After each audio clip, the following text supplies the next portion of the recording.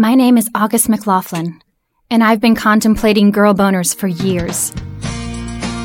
It's time for Girl Boner Radio with August McLaughlin.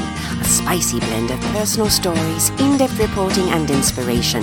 Girl Boner is where good girls go for sexual empowerment. Listen in as August McLaughlin, award-winning health and sexuality writer, explores female sexual pleasure like no one else. She's the big sister/girlfriend you've always wanted, and she loves to talk sex. Only on Global Voice Broadcasting. We are born man, woman, and sexual beings. That quote, accredited to Virginia Johnson, a sexologist best known for her work with fellow researcher Dr. William Masters, would probably seem controversial and risque in some circles today. When they first began their work in the late 1950s, however, far fewer people, if any, would have considered or uttered such words in public. While I personally believe we have a long way to go regarding the exploration and celebration of sexuality, particularly for women, in our culture, thanks to Masters and Johnson, we are far better off than we used to be.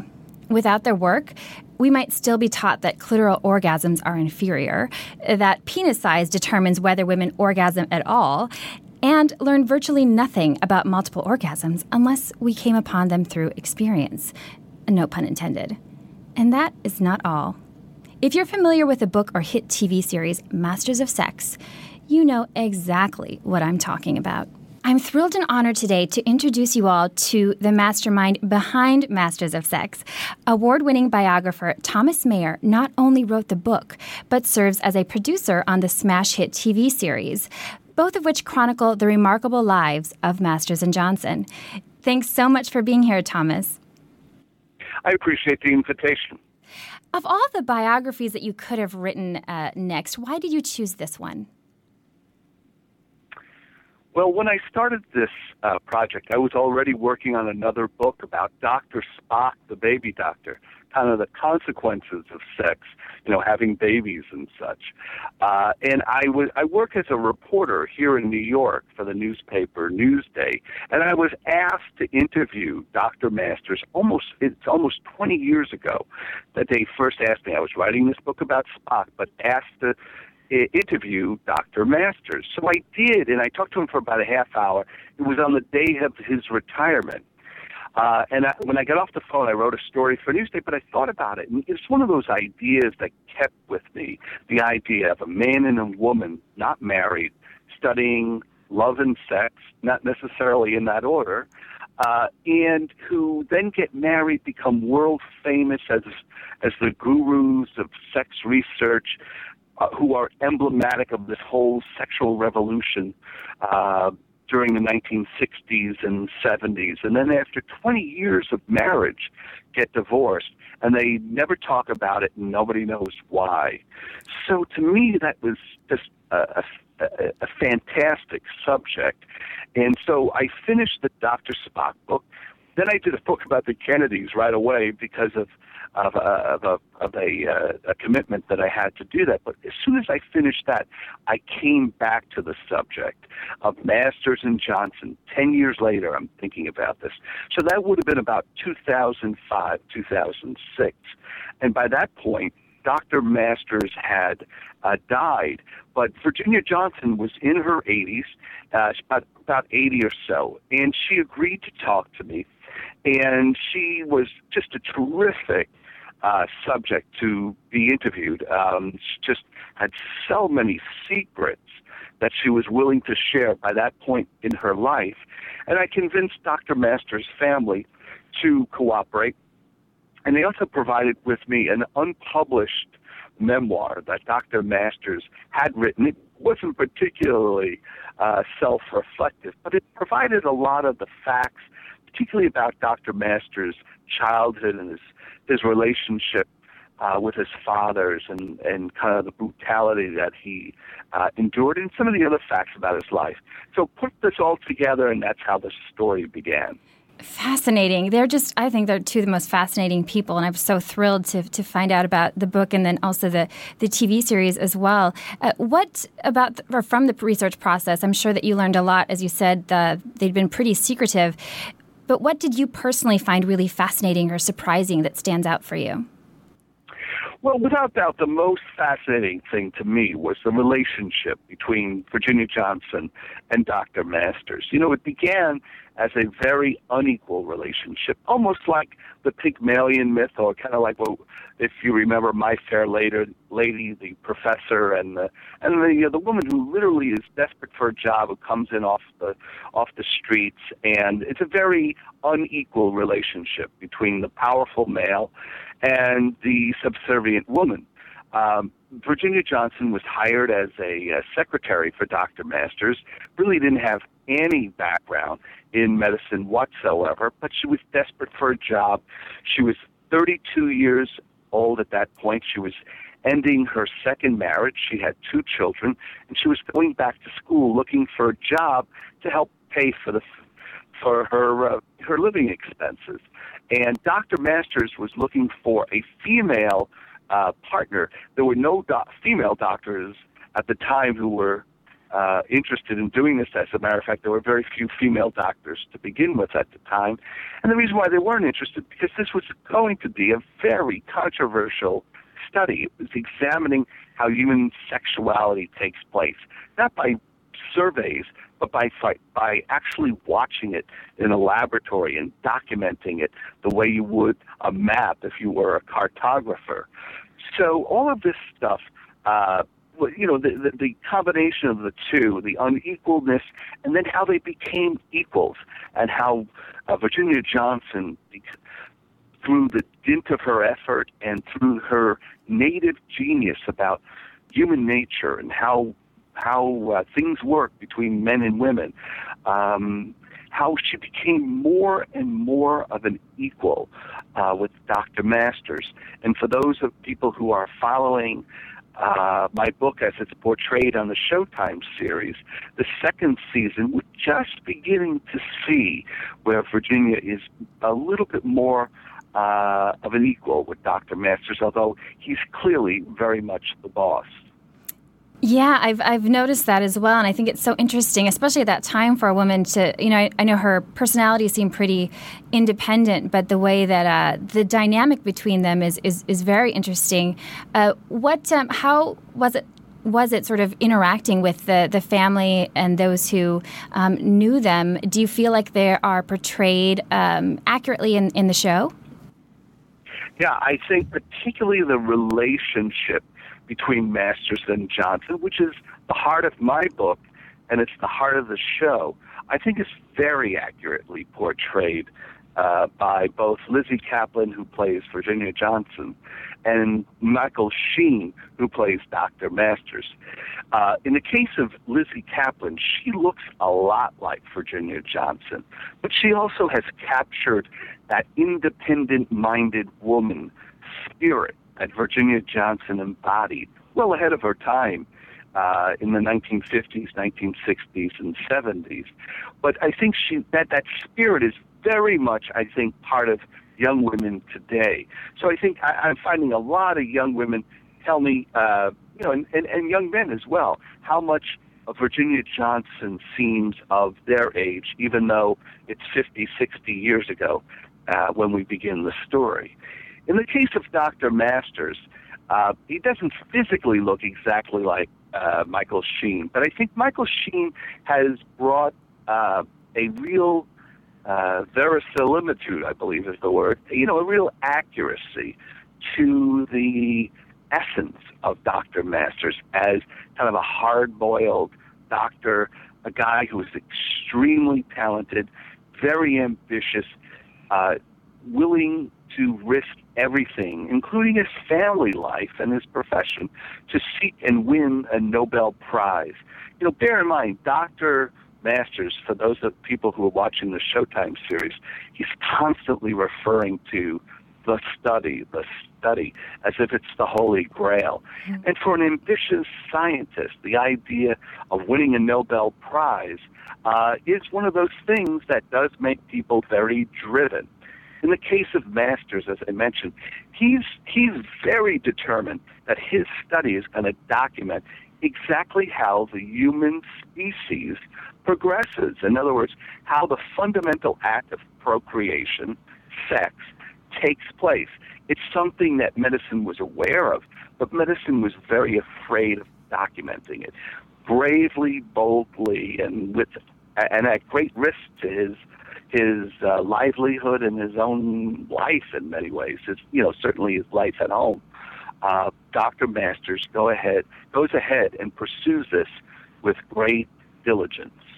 Absolutely. And one thing I found so fascinating about him and his determination, even though he is very much this strong, kind of dominant male figure, he also has almost no issue, it seems no issue with presenting female sexuality as powerful and saying all of these really empowering, facts about female sexuality when a lot of other people were not quite perhaps ready to hear that or to embrace it. I found that very interesting. Oh, as well it is. It's interesting because here they are, they do this experiment, and what their data is showing is that women have a greater sexual capacity than men. In many ways, women are a virtual fireworks display compared to the single firecracker of a man when it comes to sexual orgasm. That's what their data is finding. In other words, that women are capable of being multi-orgasmic during sexual encounters, whereas men are usually one and out, if you will. And yet this is the data that they have. So here they have this information that's incredibly controversial. Because bear in mind, when they were doing this, Freud and Freud's views were at the height. That the male dominance of Freud's views are inherent throughout his work and were very much reflected in American culture.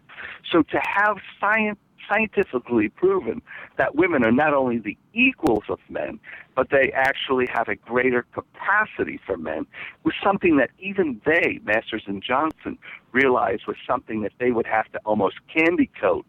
And if you go back and you read their book in 1966, they do a lot of, their language indicates that there's an equality between men and women in terms of sexual response.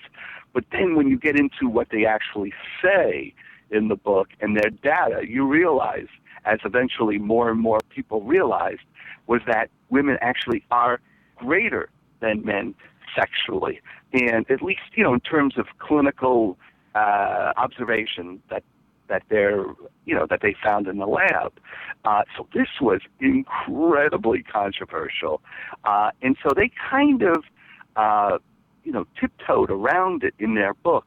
But there it is. As you read the book carefully, everybody who read it eventually realized that their findings were that women had a greater capacity. And this was something that really emboldened the feminist movement of the late 60s and 70s. As more and more people read their book, they realized the consequences socially, politically, and culturally of Masters and Johnson's findings scientifically. And it really had a big impact on the sexual revolution of that time period. That's wonderful. I'm going to have to read that book. Your book, the full title, the subtitle is actually The Life and Times of William Masters and Virginia Johnson, the couple who taught America how to love. And I think I understand why you chose that. I think it's wonderful. But what were your personal reasons that you wanted to tie love into the equation and not just sexuality as a science? Well, it's interesting as I think about it. Both the cover, the title of my book, and for people who have watched the opening credits of Masters of Sex, there's a lot of sight gags, and then the music is a tango music and such. My book, both of them are meant to be ironic and kind of cheeky, if you will. I think that's how the British would call it, cheeky. But, it's meant as a little bit of pun, with humor and a bit of pun, which is reflected, I think, in both stories on television and in my book. The whole idea of the couple, the life and times of William Masters and Virginia Johnson, the couple who taught America how to love, plays on a lot of different things. First of all, it says it's a subtitle. It tells you it's their life and times, the times, underlining the times that it's the sexual revolution. But then when I say it's the couple who taught America how to love, well, there's all those famous how-to books. Dr. Spock's Baby Book was a famous how-to book. America loves how-to books. So Masters and Johnson's books were read in some regard as a how-to book in terms of sexuality. A lot of couples who were having difficulties read their books as a how-to book in many ways. That's why they were so popular in the 60s. But the idea of how to love, that was the ultimate irony, because as Masters and Johnson went along, they realized they had provided a lot of information about sexuality. But people were still clueless about communicating between themselves, about human intimacy, about the essence of love and what it's all about. And for married couples who were their primary patients coming to see them and having difficulties in the bedroom, it was all about the physical expression of love. And the ultimate irony of my book and also of the Showtime series is that Masters and Johnson themselves ultimately had great difficulties with the how-to of love, that they could give out advice about sex and love, but they themselves had great difficulty living up to it. So these are all the various different ironies that are implicit in the subtitle. It's so fascinating, and I really appreciate the irony, and I think that a lot of people relate to that too, because we can learn so much, and then love is always complicated. So, and I love the scenes both in the TV show that you also talk about in the book. The couple sessions are fascinating. I know there's that one couple, they actually think that having sex is like sleeping together is simply sleeping in the same bed, and that in the book I read that was actually a very true thing. That's that's how little education there was. That's pretty fascinating. It is. Somebody like Lizzie Kaplan kind of represents, to some extent, I think, is like a lot of women today. But she was more of a modern woman like today. But it's hard to imagine, particularly for younger people, just how ignorant a lot of people were about the very basics of sex. This is before sex education classes became mandatories in high school and things of that nature. So, people were very ignorant about sexuality. What I think this book does, though, is I think it makes people think about today's climate in which we are saturated with sexual imagery. Everybody knows all the mechanics. It's almost like the complete opposite, the opposite side, that we are so filled with internet imagery, sexual imagery found on the internet, of ads for Viagra on television. And yet I think more than ever we're clueless about love. And I think that there's a real interest in our show, Masters of Sex on Showtime, and in my book, because particularly among young guys, I find, interestingly enough, because there's so much conversation about sex, but so little about how to relate to the feelings of women, about intimacy, about, respecting one another. And in its own way, the show has got, I wouldn't say a conservative message, but it's not about just, showing nudity on cable TV. So a lot of it is about what makes men and women tick and about the affairs of the heart. And anybody who stays with the show or reads my book ultimately understands that was the essence of the story of Masters and Johnson.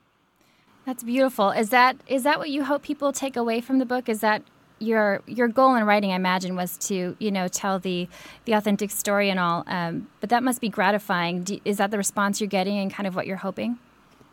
Oh, yeah. I genuinely was trying as a biographer, once I had all the facts, to write a piece of biographical art. In other words, there were so many eternal themes in their story, that certainly was my aim as a biographer, to try to write something that would last, and would talk about these never-ending questions that all men and women think about their lives and about human intimacy, and being understood by a loved one, by another one. And I think the show has been able to take my book and go even further with it, just because of the nature of television. And, it's a lot of hours of television that's going to be devoted to their story. So I'm thrilled to see what has happened. The show has been, roundly applauded by the critics, but I'm really happy that it stirred a lot of deep questions about the relationship between men and women, and kind of underlined that misogyny or sexism is still one of the great nagging, it really is the last remaining civil rights issue of our time. I think misogyny and men learning particularly to understand, appreciate, and ultimately love women is at the heart of the story.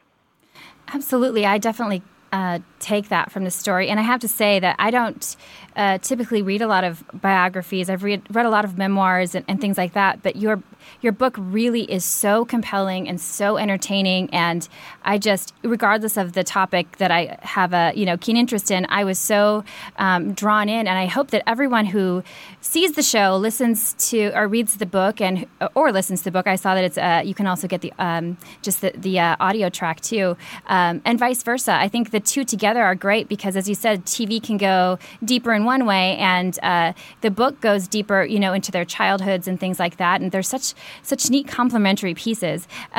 What do you have next in the pipeline? What's up after this project? Well, on October 30th, I have something completely new and different, as they say. I have a new book. It's an 800-page biography of the Churchills and the Kennedys. It's called When Lions Roar, and it's coming out from Crown, which is an imprint with Random House. And it's a study from 1930 to 1970, looking at the Churchill family and the Kennedy family and a lot of the unknown relationship between them. I found a lot of surprising things, and it's been a delightful change of pace after Masters of Sex. Fantastic. Well, I'll have to check that out. Thank you so much for joining me today, and I wish you all the best in everything you're doing. Thank you so much for having me, and I hope everybody gets the chance to read the book and see the show on Showtime. Absolutely. Thank you so much. Isn't he fantastic? That was a great, great interview. I just can't say enough wonderful things about both the TV show and the book. And as I said, they go together so beautifully. I'm actually reading the book a second time as I watch the show. And the only kind of regret that I have about the TV show is that it can't just keep on going forever because, their lives end, their work ends. So, but I'm really savoring every bit. So if you have the chance, definitely check it out. To learn more about Thomas Mayer, visit his website. That's thomasmayerbooks.com. Mayer is spelled Maier. You can also connect with him on Twitter and find his book on Amazon.com, among many other major booksellers. Masters of Sex airs every Sunday night at 10 p.m. Eastern and Pacific. I've actually watched the first season, is now available on demand on Amazon. You can get the whole first season. And I believe it also streams Showtime.com. If you're enjoying Girl Boner Radio, I hope you'll subscribe on iTunes, leave a rating and review, and hop over to my website, augustmclaughlin.com, for show extras and a whole lot more. Thank you so much for listening, and have a beautiful Girl Boner embracing week.